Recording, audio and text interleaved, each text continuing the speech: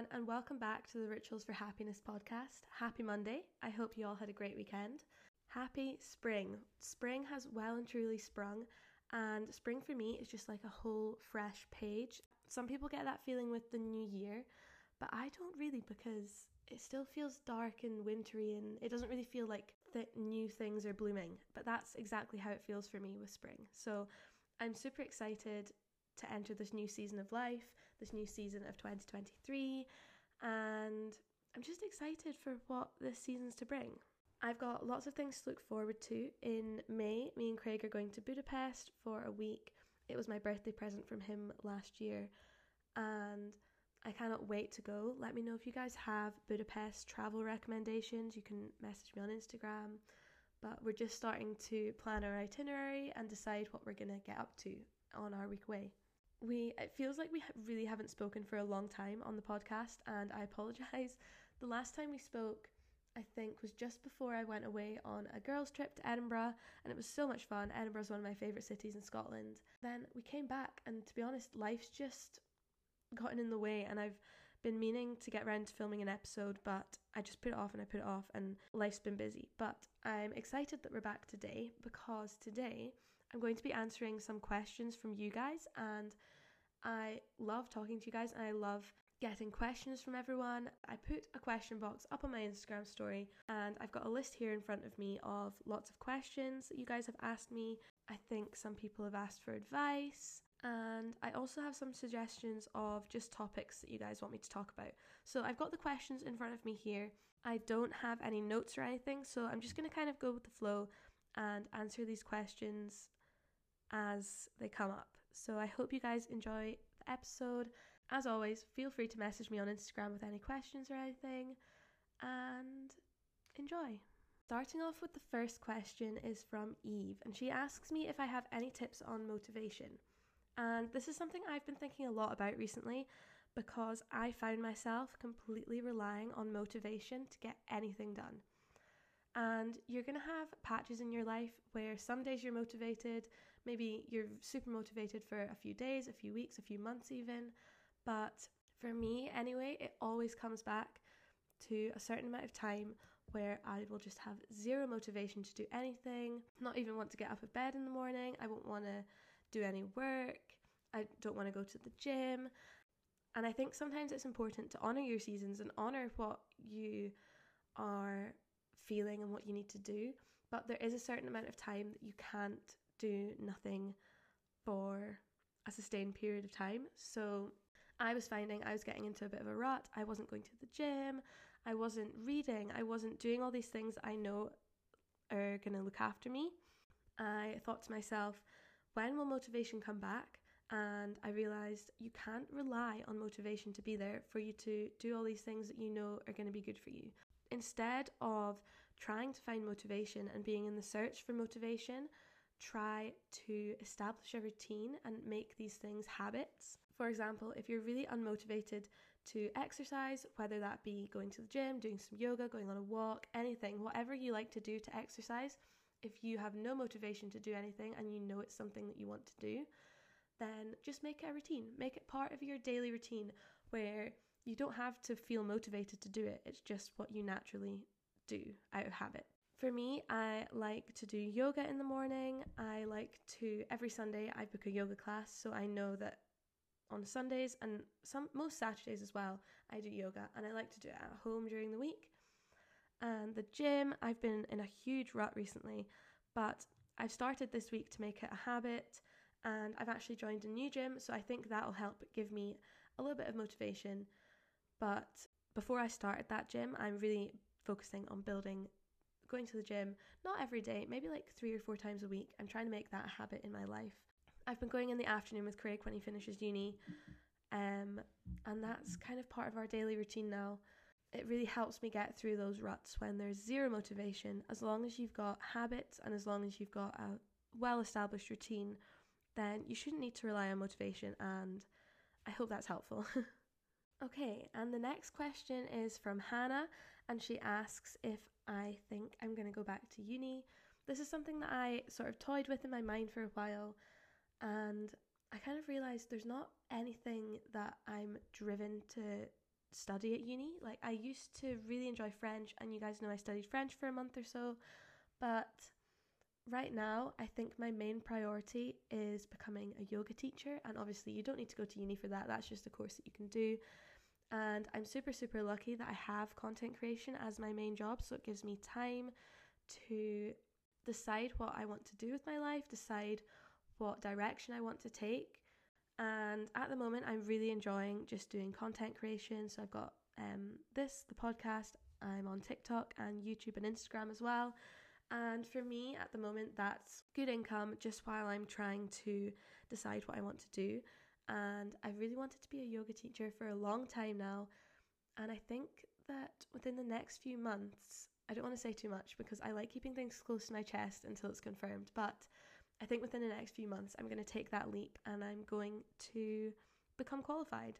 I think that yoga teaching and content creation kind of go hand in hand, where I could make yoga videos for you guys, and maybe one day I'd quite like to have an app or something like that. But yeah, it's just all exciting and I like to have those things to look forward to. But for me, thinking about going back to uni, it doesn't excite me at all. I wouldn't have a proper plan. I would just be going for the sake of going if I went to uni at the moment anyway. But it's good for me to know that university is always going to be there if I change my mind. And it's one of those things that you can just decide one day in your 40s or 50s that you want to do. Like, that's what my mum's doing right now. So when my mum was my age, she was studying geography at university and she got her geography degree before she became a primary school teacher. She's been a primary school teacher and she's been a stay-at-home mum throughout my life, and now she's decided she'd really like to be a life coach. So she's going to university to study life coaching, and I think that is her calling. I think that's what she was meant to do. She's an excellent communicator. She's so trustworthy. I go to her about anything, and I really think that this is going to be great for her. So that's just an example of someone going down another path, and it's never too late. So that for me is really reassuring that it's never too late for me to go to uni. But right now, with my current life, the answer is no. I don't think that I'll be going to uni. Okay, I think it's Rachel. I can't really tell from the username, but Rachel asks if I would like kids. If so, when? I feel like you'd be a great mum. Okay, that's so sweet. And I get told that a lot, that I seem like I'd be a good mum. And the answer to that question is yes, I would love to be a mum one day. Definitely not anywhere soon because I'm only 18, but yeah, definitely one day. I would love to have kids. I thought about being a teacher at some point just because I love children so much. I don't know. I think maybe by my mid to late 20s I'd like kids. But you never know what's going to happen in life, so it's quite hard to say when. I think I'd quite like to be a young mum, not super young, but yes, kids is definitely something that I have in my plan of life. Okay, so this next one is a great question, and it's also asked by Rachel, and she asks, wellness is so popular now, it's the in thing. Do you worry about staying on wellness trends?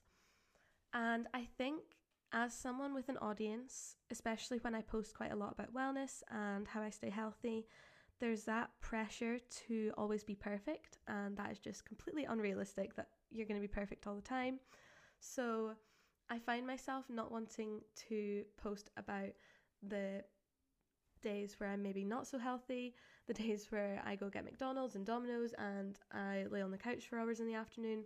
Of course I'm not going to post that because that's not really the best side. And I think obviously with social media, people are all only going to post the good parts of their life and the parts that they want people to see. I think that I felt this pressure before to kind of hide parts of my life which aren't so healthy. I just want you guys to know that it's completely unrealistic for someone to be healthy 100% of the time, especially if you're watching a lot of wellness creators, that's the done thing, and I'm always on the top of my game and I'm 100%, I don't never miss a workout and I don't eat junk food. Like, no, that's not me and that's not real life. In terms of body image and looking a certain way, I actually listened to Grace Beverley's podcast and she had Sarah's Day as a guest, and she was talking about how being a creator in the sort of wellness niche, you have an expectation to look a certain way and be lean and look super fit all the time and not have any fat on your body at all. But again, that's just so unrealistic. Everybody's body is different, and that's something that I've had to really come to terms with recently. Everybody's body is different, and my body doesn't look the same as it did this time last year. It doesn't look the same as it did this time last month. Bodies are always changing, and it's not something to beat yourself up about, especially if you're surrounding yourself and consuming lots of media about wellness and fitness. I've kind of learned that you've just got to be yourself, you've got to do you, and don't have unrealistic expectations of yourself to be 100% all the time, because it's just not real life. Lucy says, how do you balance well-being with your relationship? When my boyfriend stays, I always lose routine. Living with Craig is definitely different than it was to when he just came and stayed over at my house. At the start of the relationship, it was really difficult for me to keep my routine. I found myself staying up to 2 a.m. with him watching Netflix. I found myself sleeping in really late. I quickly realised that my routine was super important to me and I wanted to keep it. So I found ways to still keep my routine while Craig was there. So for example, some mornings I would wake up earlier before him, read my book in bed while he was still asleep, and then go and do 30 minutes of yoga. And then he woke up and then we got to do our morning together. So at night time, me and Craig's routine is sometimes we'll just stay through here together and we'll watch TV, but if we want a night apart, Craig likes to play PlayStation through in the office, and I'll sit through here and I'll maybe get some editing done or read my book, do some meditation, do some evening yoga. And it's just all about finding that balance of what you want to do and spending time together. So it really is doable, and if your routine is something that's really important to you, then you just have to make time for it. Mia, or Maya, I don't know which one it is, she asks, how do you budget/save your money?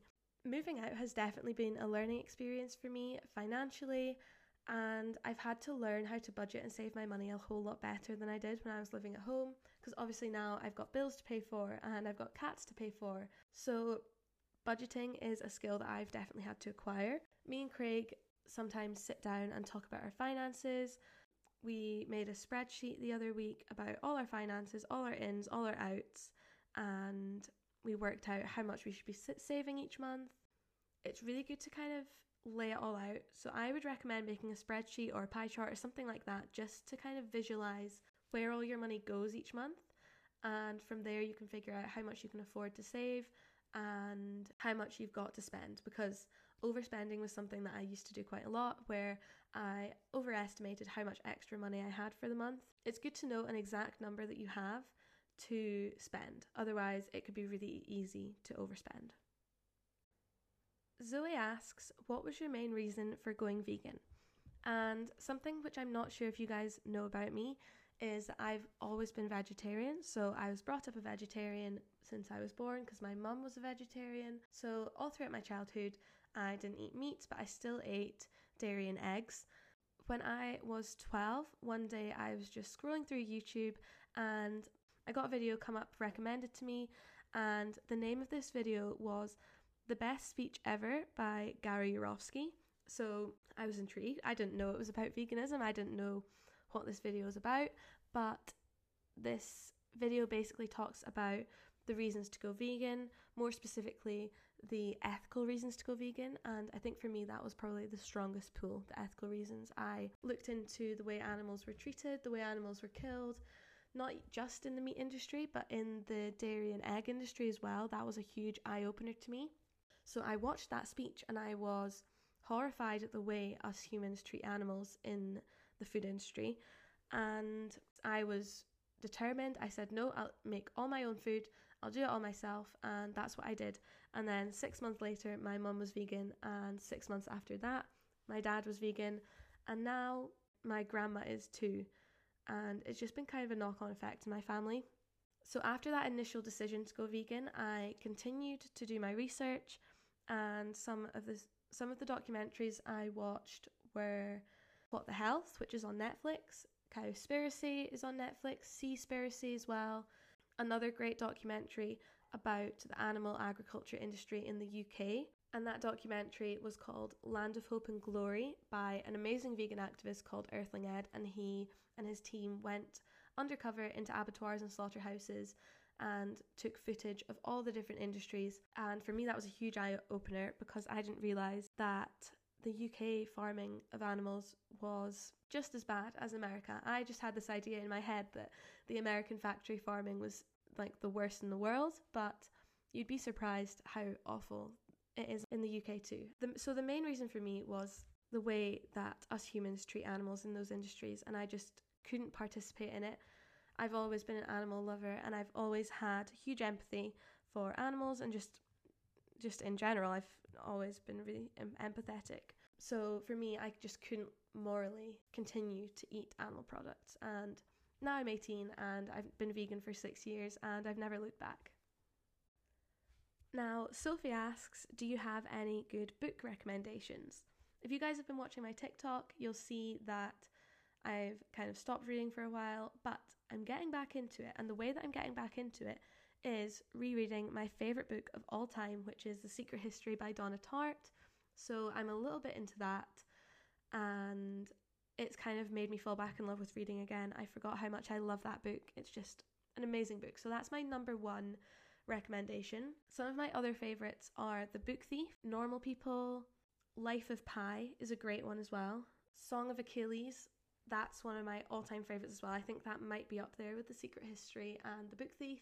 Where the Crawdads Sing, that is an amazing book. I read that so quickly and I loved it. And now the film is out. I think it's on Amazon Prime, and the film is a must watch. So I would recommend you read the book first, then watch the film. Those are just some of my favourites, but I could talk about books for hours and hours. Okay, I've answered quite a few of the questions. Quite a few of them were quite similar, so I hope that if I didn't answer your exact question, I still managed to answer what you were asking me. If you have any more questions or want to add anything, as always, message me on Instagram, and I will see you guys in the next episode. Thank you for listening. Bye.